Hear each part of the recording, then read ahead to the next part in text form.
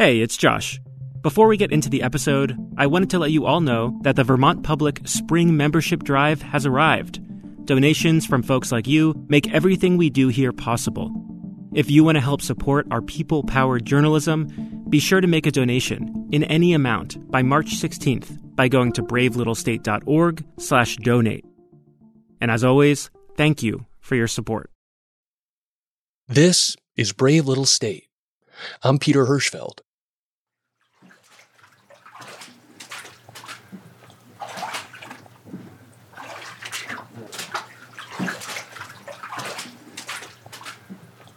It's late November, and I'm wading through a dark basement on the outskirts of downtown Montpelier. There's ankle-high water, and it smells like raw sewage. A little stinky down here. I'm not sure that we have power. I don't know where else we might. This basement's been flooded for 5 months, ever since 8 inches of rain drowned this city in the worst flood anyone who lives here can remember. So, my guess is it leaked in from... It looks like your foundation has been giving way for a while, but... That's Dan Malind, a local pastor. Yeah, just be careful where you walk, because we don't know where this might drop off. Dan's been helping lead volunteer recovery efforts in the area since July. Early on, in the immediate aftermath, there was no shortage of attention on the area. State and national media were broadcasting images of people canoeing down Montpelier's Main Street and sharing stories of the immediate, almost unbelievable devastation. When I visited last month, the streets were mostly cleaned up. Businesses were starting to reopen, and then, just a few days before publishing this piece, yet more rain hit the state, and it combined with snowmelt to make things even worse. Generally speaking, the flooding isn't as severe as what happened over the summer, but there's no comfort in that fact for people living in hard-hit areas, or who are in more vulnerable situations. That's because the crisis caused by the summer floods never went away. Even though the water had temporarily receded before the latest round of extreme rain, it's been unfolding this whole time. You just had to look a little harder and walk into a few basements. That's not good. This basement we're sloshing around in isn't Dan's, but he's helping the family that lives here, a mom and 2 teenage boys, get their home back in order. You know, everyone's different, you know. I hate it when we find stuff like this where there's still water in the basement. And it's sort of like, golly, you know. I mean, obviously it can't be too healthy upstairs, you know, with the mold and everything else, you know. You got 2 kids living up there too, you know? Yeah, exactly. It's just not a great option.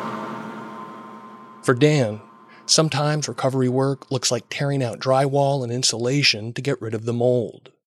Sometimes it's replacing an electric panel that got submerged in floodwaters and became a fire hazard. And sometimes, even after so many months, it means a small crew of volunteers firing up a couple sump pumps. Hey, Terry, you in a safe place I can turn that one on? The white one? And pumping a foul brew out of the basement of an old house. It's draining good. We're down 2-3 inches already. I followed up with Dan after the latest round of rain, and he says the basement is holding up pretty well so far. But getting rid of the standing water was just the beginning. The family that lives there had been without a functioning furnace until Dan's crew remediated their basement in late November. So, they're doing okay for now. The problem is, there are a lot of other households out there that still don't have proper heat, or are still waiting on help.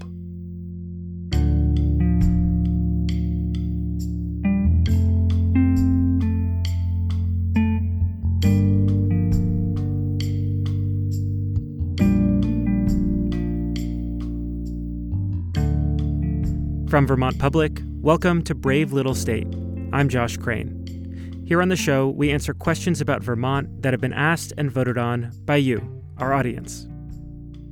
Today's winning question prompts us to check in on how we're doing 5 months out from one of the state's biggest disasters in recent memory. I almost can't wrap my head around it, you know? It's really unbelievable. And here's the big picture. More than 6,000 Vermont households have reported damage to their residences due to the July floods. State and local officials say hundreds are still either displaced or living in substandard conditions as a result. And that was all true even before Vermont experienced another major flooding event, just as our team was finishing this episode about the state of recovery from the last floods. Another round of flood damage and school closings and power outages, a mudslide in St. Johnsbury, evacuations in Moortown. Governor Phil Scott spoke to how familiar this all feels. As we continue the recovery from this summer's flooding, I know this is the last thing Vermonters want to see right now. In this episode, reporter Pete Hirschfeld talks to some of those who were hit hardest over the summer to get a better sense of how they're faring. There is a huge emotional toll that's being shouldered by survivors of the floods. Help can't come fast enough, and it's extremely frustrating. People's lives are still in chaos. And they're living in tents, and they're living in campers, and they're living in unsafe conditions, and people are going to die. And that's the reality. Pete also explores some of the local recovery responses that are showing the most promise in a state with more severe and frequent flooding events. It's a different kind of labor than, hey, call your strong friends and have them bring shovels. That conversation is now possible in a way it might not have been before. We're a proud member of the NPR network. Welcome.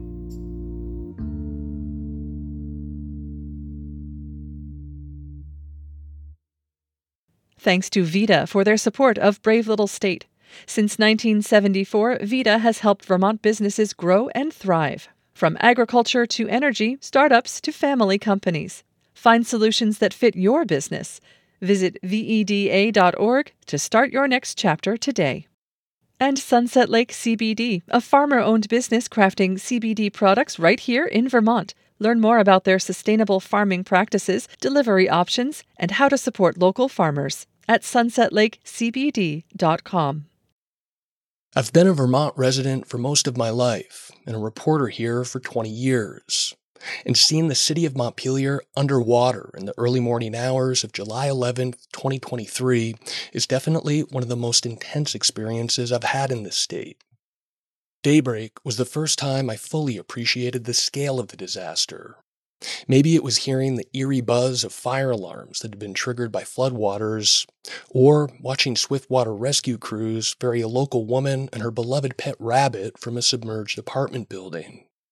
And it turns out that as these scenes were playing out, I was only about 1/10 of a mile away from today's winning question asker. Because I was in Montpelier at the time, I couldn't get home by any roads for, I think it was 4 days. That's Sophie Veltrup.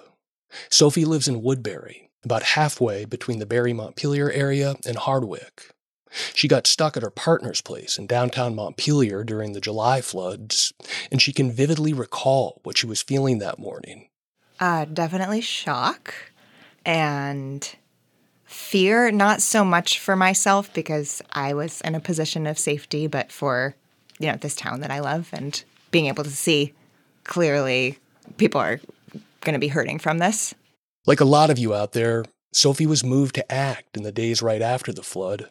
I spent some time at the Capitol Theater pulling up carpets with the family who owns it. And then in Barrie, we just cleaned up some yards of some homeowners. She's been following stories about flood recovery in the Vermont media ever since. And a lot of the stuff she's reading and watching and hearing hasn't sounded good. I think it was just a couple days ago that there was the news on the FEMA funds are based on what your property was valued at. And so people who had lower property values just actually aren't eligible for the help. And it's aren't those the people who should be most eligible for the help? So that's the kind of stuff that's there are big gaps here that are letting the people who are in the most vulnerable situations fall through them. I think a lot of Vermonters, Sophie and me included, probably figured that some combination of state and federal agencies, like FEMA, would swoop in after the flood and get everything at least close to right for the people who were truly devastated. I think at the beginning I had more of a naivete that these systems were already in place to help people get back on their feet, and it would be hard, but that the solutions were there. As Sophie has noticed, that hasn't exactly been the case. And so her question, the one so many of you want answers to as well, stems from her concerns for the well-being of flood survivors. So I would like to know how communities who were hit the hardest by the 2023 flooding are doing now, going into the winter, and what locally driven solutions have been proven effective, both for recovering and rebuilding better. So this is like two almost separate things, it feels like, right? Yeah. Like, how are people doing? Like, what's the state of recovery? Yeah.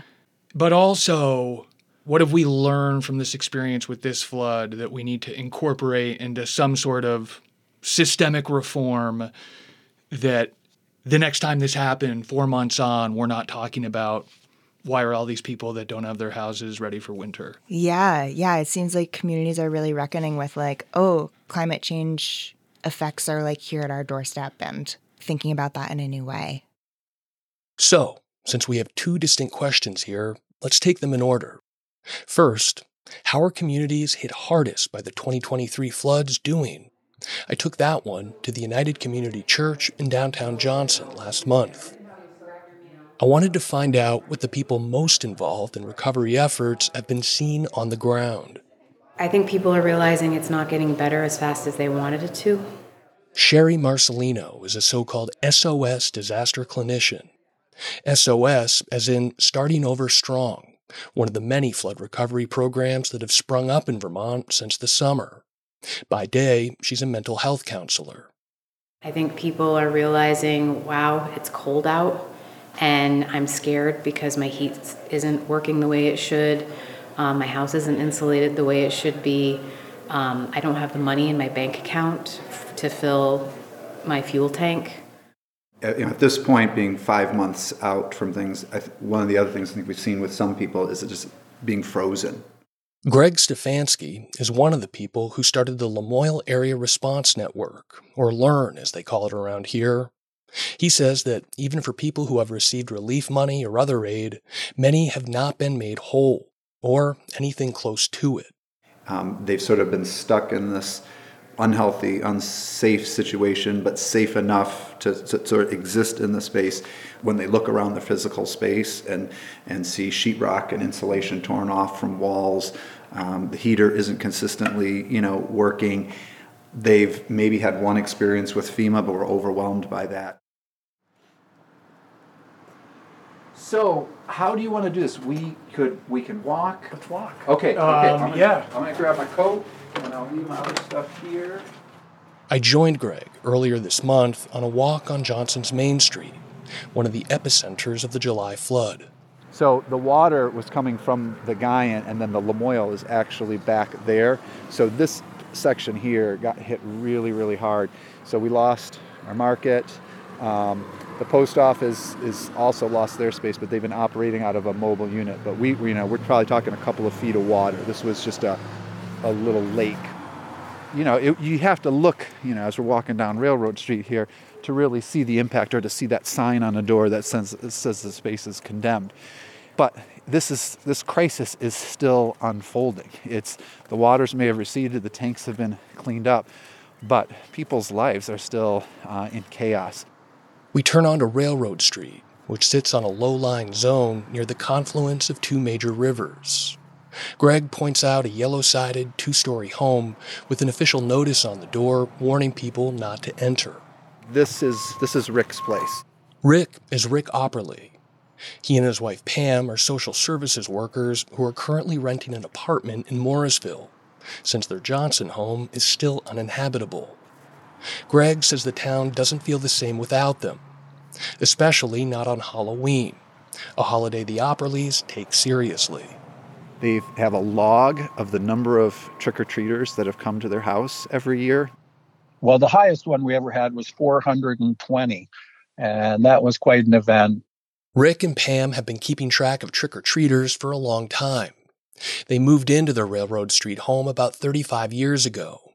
It was a big moment in their quest for the Vermont dream. I mean, I'm 67 years old, so I grew up at a time when home ownership was part of the process of establishing equity. July wasn't the family's first go-round with flooding. In 1995, he says they had about 2 feet of water in the house. This past summer, it was 4 feet. And right now it's sitting empty with no insulation and no sheetrock or any kind of finish to the downstairs. So it's kind of stark when you walk in the house. They're looking into a possible buyout from FEMA, but that process can take months and even years.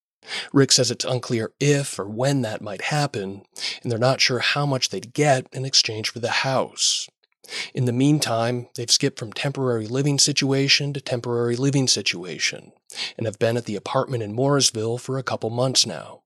From a perspective of being settled in one place for 34 years, we've moved 4 times now in 4 months. So yeah, that's quite a shift. It's not just Rick and Pam who've been moving around a bunch. They're also raising their grandkids, a 17-year-old who goes to Lamoille Union High School and a 6-year-old who attends Johnson Elementary. It's the kids that Rick is worried about most.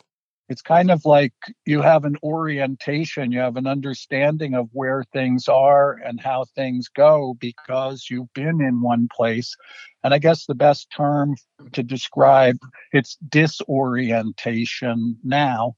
And it's taken us a couple of months to get comfortable with the chaos, I guess, is the phrase I use with people. And, that's a daily thing, really. You never really get comfortable with chaos, but you make adjustments and you make it work. Or at least you try to. There are large financial consequences associated with the kind of property loss Rick has experienced. And not just to the house he and Pam had so much equity in.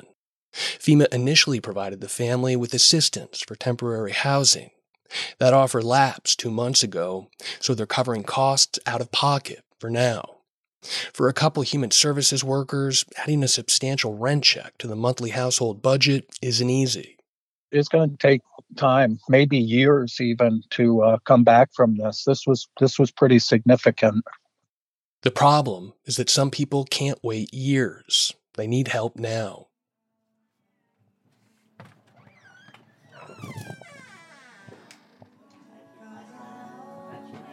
You want me to show you what I want you to do in the subway? Cherie Carr lives on a dirt road in West Burke. The 59-year-old Navy veteran grew up in this house and learned early on how to live close to the bone. I grew up poor. I grew up knowing what it meant to be without, knowing what it meant to be hungry. The raft of setbacks she's experienced since groundwater inundated her basement in July, however, is getting to be more than she can handle. Cherie didn't have a working furnace before the flood, something she hoped FEMA would be able to help her out with when they came to assess her house. But the federal agency isn't conducting its relief program in ways that work for Cherie. The dude called, left a message when I was at dialysis, and he was talking so fast I couldn't even figure out the number he wanted me to call him back at. So I need him to call me again. FEMA needs to call me again. Other than that, I've pretty much been forgotten about once they come and cleaned out the basement.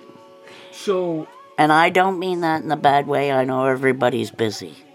She says the 3-day-a-week dialysis regimen she's on isn't the only chronic health condition that makes heating this drafty old house with wood heat alone a dangerous thing for her. I do have end-stage COPD, and that's why I'm not medically necessary not to burn fires or have wood smoke, because it makes it hard to breathe. COPD is chronic obstructive pulmonary disease. Basically, it makes it hard for Cherie to breathe. Cherie and I are sitting on an old sofa, listening to a mix of 50s pop, 80s rock, and classic Christmas carols. Yes, Kiss, rock and roll all night. As we talk, she's surrounded by green oxygen tanks. She says she has received some help of late, like the local volunteers who put plastic over the windows to try to keep in the heat. But whatever other relief she thought would arrive after the flood hasn't made it to her home in West Burke. You feel alone, truthfully, and that's exactly how I feel. I feel like I come home, I sit on the couch, and I'm forgotten, truthfully, and it sucks. There's no bigger alone feeling than feeling like you're alone. Cherie supports herself mainly on the monthly check she receives from Social Security disability insurance. She says being low income had made life complicated before the flood. Now it's starting to feel impossible. It's getting harder for me to breathe, so it's getting harder to get that stuff done. Taking the trash out of the trash cans, lifting it high up above my head is getting a lot harder. I try to gauge Cherie's level of optimism about getting a furnace installed before the most extreme winter temperatures arrive in rural Caledonia County, so she can stop burning wood and, quite literally, breathe a little easier. But she takes my question in a different direction. What level of confidence do you have that you're going to be able to make it through the winter? If I don't have help, I'm not very confident I'm going to make it through the winter. I'll end up getting too tired and quitting.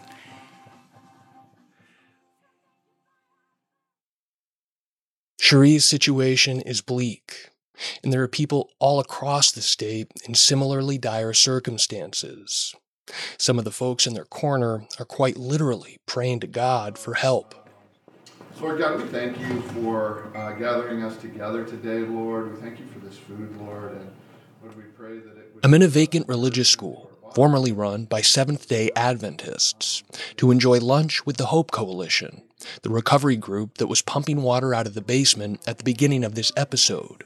We're also joined by a crew of Baptists who drove up from Boston to help out for the day. There are still people in this area who are living without heat, without electricity. Pat Archambault is one of the local Hope volunteers sitting around the table today. She's been putting in 40-plus hour weeks since the July flood hit. I know of a woman in Barrie who's in her 80s who is using what we know is a bad electrical panel that has been underwater, but it's her only source of heat, and she's living in her house. Pat has a profound sense of duty to the people she's trying to help. I go to bed at night, and I worry about these people. I worry about them, and I go, are we going to get to them in time? And it becomes clear, as Pat talks about this stuff, that she's losing patience. She doesn't understand why FEMA won't cover all of the damage that was caused by flooding. She doesn't understand why the state isn't doing more to bring in out-of-state contractors to help with the backlog of plumbing and heating projects. And she doesn't understand why state agencies or philanthropic funds aren't making more money available to groups like Hope. And it's beyond frustrating to me because everybody knew winter was coming. And there are people out there living without water and electricity and heat, and they're living in tents, and they're living in campers, and they're living in unsafe conditions, and people are going to die. And that's the reality. So if somebody's listening to you make that plea, you need to know what's happening here. Yeah. We need help doing something about it. We have no money. We've written for grants, and we're coming up against walls where they say, oh, we aren't releasing any money yet. What are you waiting for? Are you waiting till people die? What is it going to take?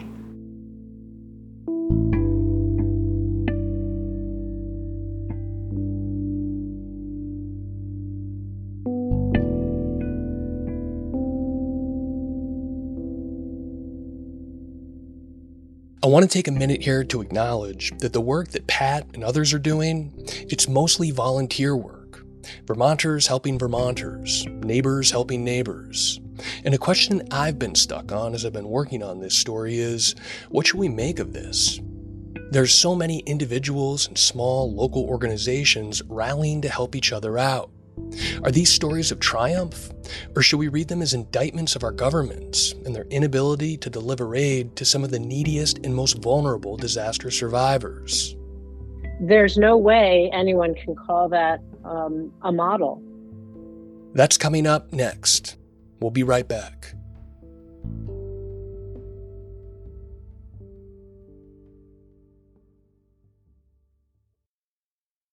Vermont's response to the July floods has been massively shaped by local volunteers and small organizations. Is this a triumph of the human spirit, or is this an indictment of our governments and the lack of infrastructure in place to support those in the most vulnerable situations? I put that question to Sue Minter, who might have more experience with disaster recovery in Vermont than anyone else in the state. She served as Chief Flood Recovery Officer for Vermont after Tropical Storm Irene.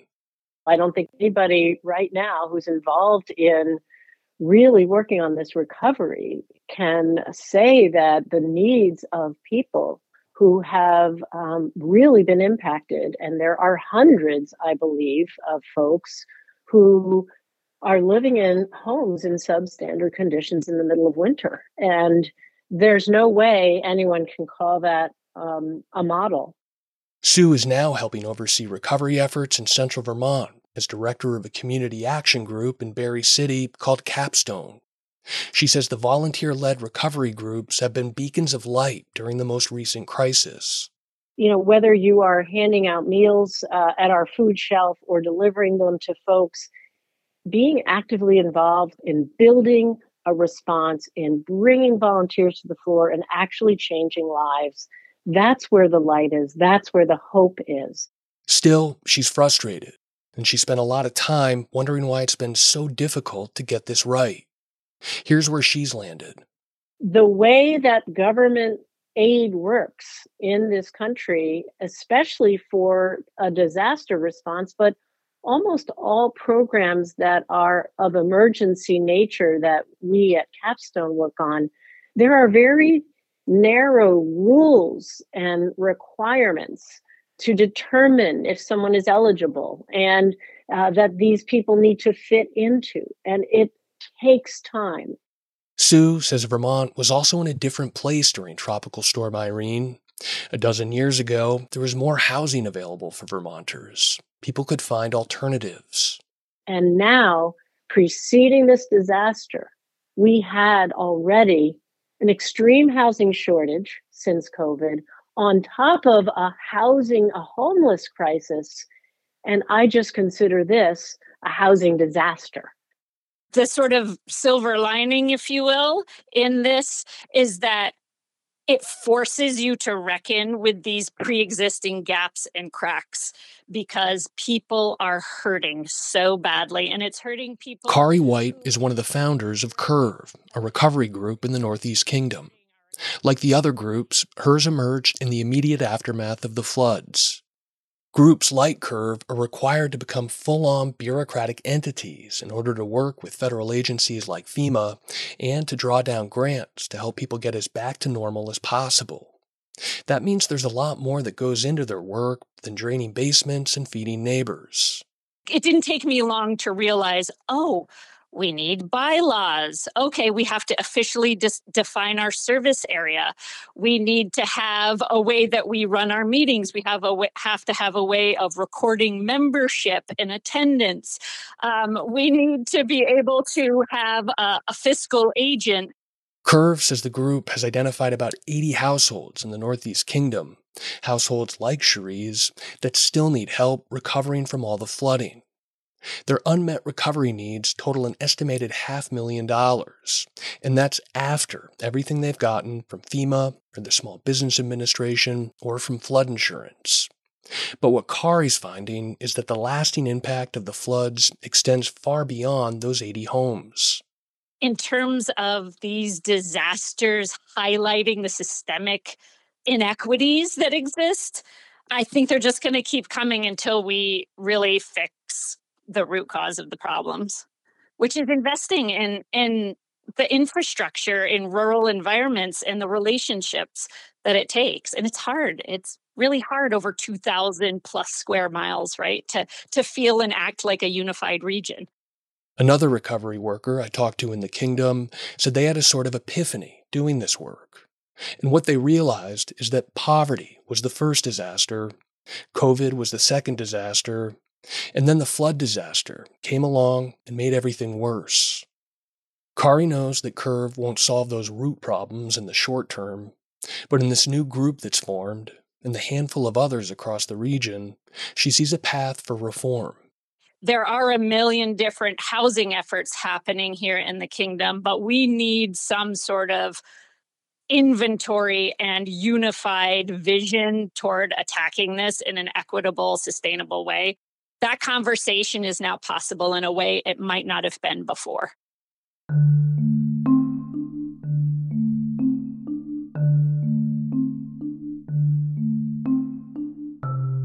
This brings me back to my conversation with Sophie Veltrup, today's winning question asker, and the second part of her curiosity.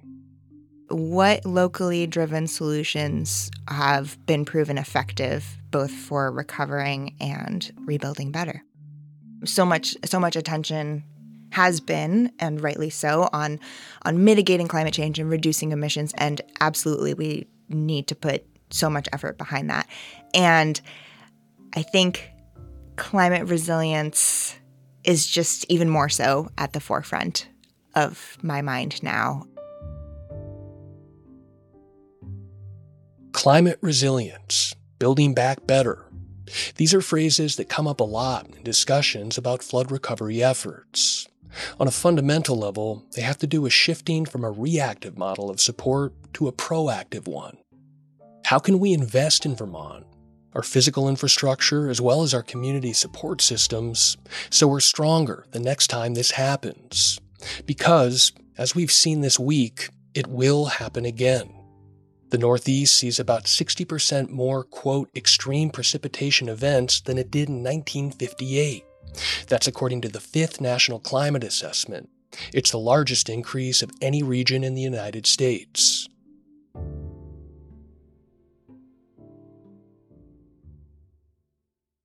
On a local level, the work to strengthen community systems is unfolding in flood-damaged churches, empty school buildings, and a former police station on Main Street in downtown Barrie.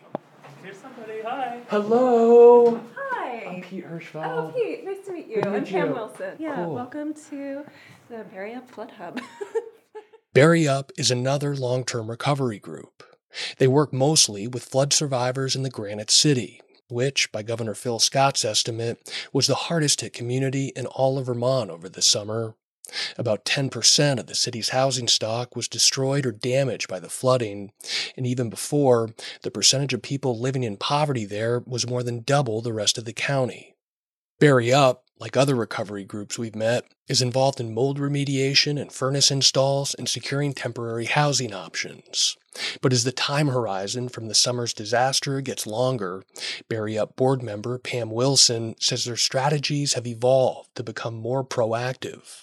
It's a different kind of labor than, hey, call your strong friends and have them bring shovels. So the phase that we're in now is looking at how do we actually anticipate, support, and mobilize the work that's needed for residents who wouldn't be able to do this on their own. It's not just about getting enough money or enough contractors to do repair work. It's about connecting those resources to the people who need them most. That's the type of work that these local organizations are best positioned to do. Shauna Trader, the volunteer executive director at Barrie Up, says the group is also looking to turn this strategy into a mobilizing force. So it's time to really get creative and caring and reimagine how we take care of people. And it's not just, that's not a critique on Barrie City or the state of Vermont or the nation, but a critique on everything. And she says in order to compel local and state and federal institutions to more aggressively rectify those inadequacies, people are going to need to speak up. You know, we need foundational stuff, and that's a home. We need a space. We need a space to have dignity before we can launch into the greatness of what's possible. And we're not going to get that if we don't get the policy and investment changes, top to bottom. There is some significant help on the way to support some of this recovery work. A FEMA-funded grant program will pay for about a dozen case managers who will be embedded with recovery groups like Bury Up. They'll work directly with local organizations to help catalog the needs of the communities they serve, and a philanthropic fund called the Vermont Disaster Recovery Fund will disperse grants of up to $25,000 to subsidize the work. As for the work it will take to strengthen Vermont's infrastructure, we already have a useful reference point. In reporting over the summer, Vermont Public examined the flood mitigation efforts some towns made after Tropical Storm Irene. Things like fortifying riverbanks, expanding culverts, and buying out homes in low-lying neighborhoods. In general, those improvements worked, but they weren't enough. Today, officials are also considering redesigning affected towns and building out floodplains. If this year can teach us anything, it's that we don't have the luxury of choice when flooding is so frequent. People still need immediate aid. And Vermont needs more proactive planning so we don't find ourselves cleaning up the same messes over and over again. Like in Johnson. The post office I saw on my tour of the town last month finally reopened in its normal space a few weeks later. And then, just days after that, the latest round of flooding hit. It took on more water and then closed again. At the time of publish, the post office has partially reopened. Pam Wilson from Bury Up says this relentless cycle requires a new approach. We know that extreme weather events like this are happening frequently. We know that they're happening frequently enough that whatever previous systems were in place are not proving adequate for making survivors or flood-impacted residents whole. And what do you do about that? That is an open question for each community. It's an open question for the state. It's an open question for the country. It's an open question for a global human world to say, whose job is this?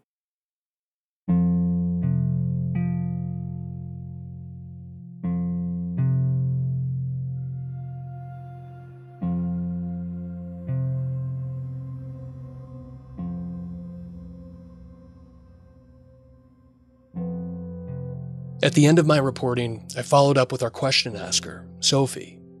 I needed to confess something to her. One of the things that's been difficult for me about this story is that, you're asking a question that, encourages us to find, hope and light and solutions and promise. And there's some of that for sure, but,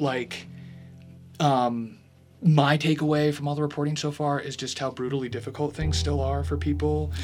Yeah, I think at the time that I asked the question, it was 2 months since the flood, approximately. And so I think I hadn't yet fathomed that we'd be where we are. I mean, I think it's a surprise to me now. And I think I asked that question from a place of will we still be talking about it enough in a couple months? Being here now, just thinking about that long-term recovery is a completely different ballgame and certainly a different scale than I imagined it would be. I just thought that we'd have it figured out by winter.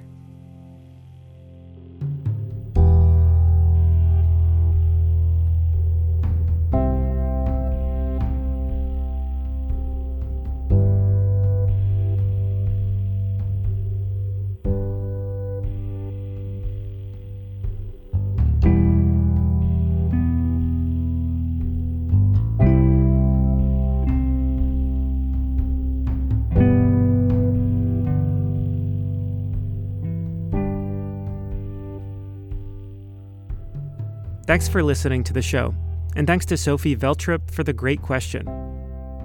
To find the latest news on flooding and flood recovery in Vermont, head to vermontpublic.org. You can find our show at bravelittlestate.org or on Instagram and Reddit at BraveStateVT. Pete Hirschfeld reported this episode. It was produced and edited by the Brave Little State team, Sabine Pooks, Burgess Brown, and me, Josh Crane. Angela Evansy is our executive producer. Ty Gibbons composed our theme music. Other music by Blue Dot Sessions. Special thanks to Lexi Krupp, Tom Drake, Sarah Henshaw, Reverend Dr. Wendy Jane Summers, and Megan Wayland. We have support from our station's sustaining members. If you liked what you heard today, head to bravelittlestate.org/donate, or just tell your friends to listen. Brave Little State is a production of Vermont Public and a proud member of the NPR network. We'll be back in 2024 with more people-powered Vermont journalism.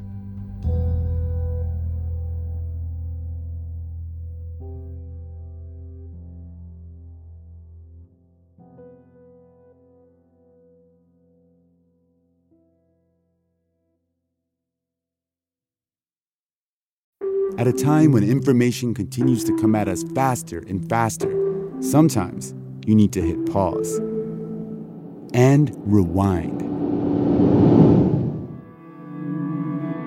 NPR's Throughline takes you back in time to the source of the news stories filling your feed. Find NPR's Throughline wherever you get your podcasts.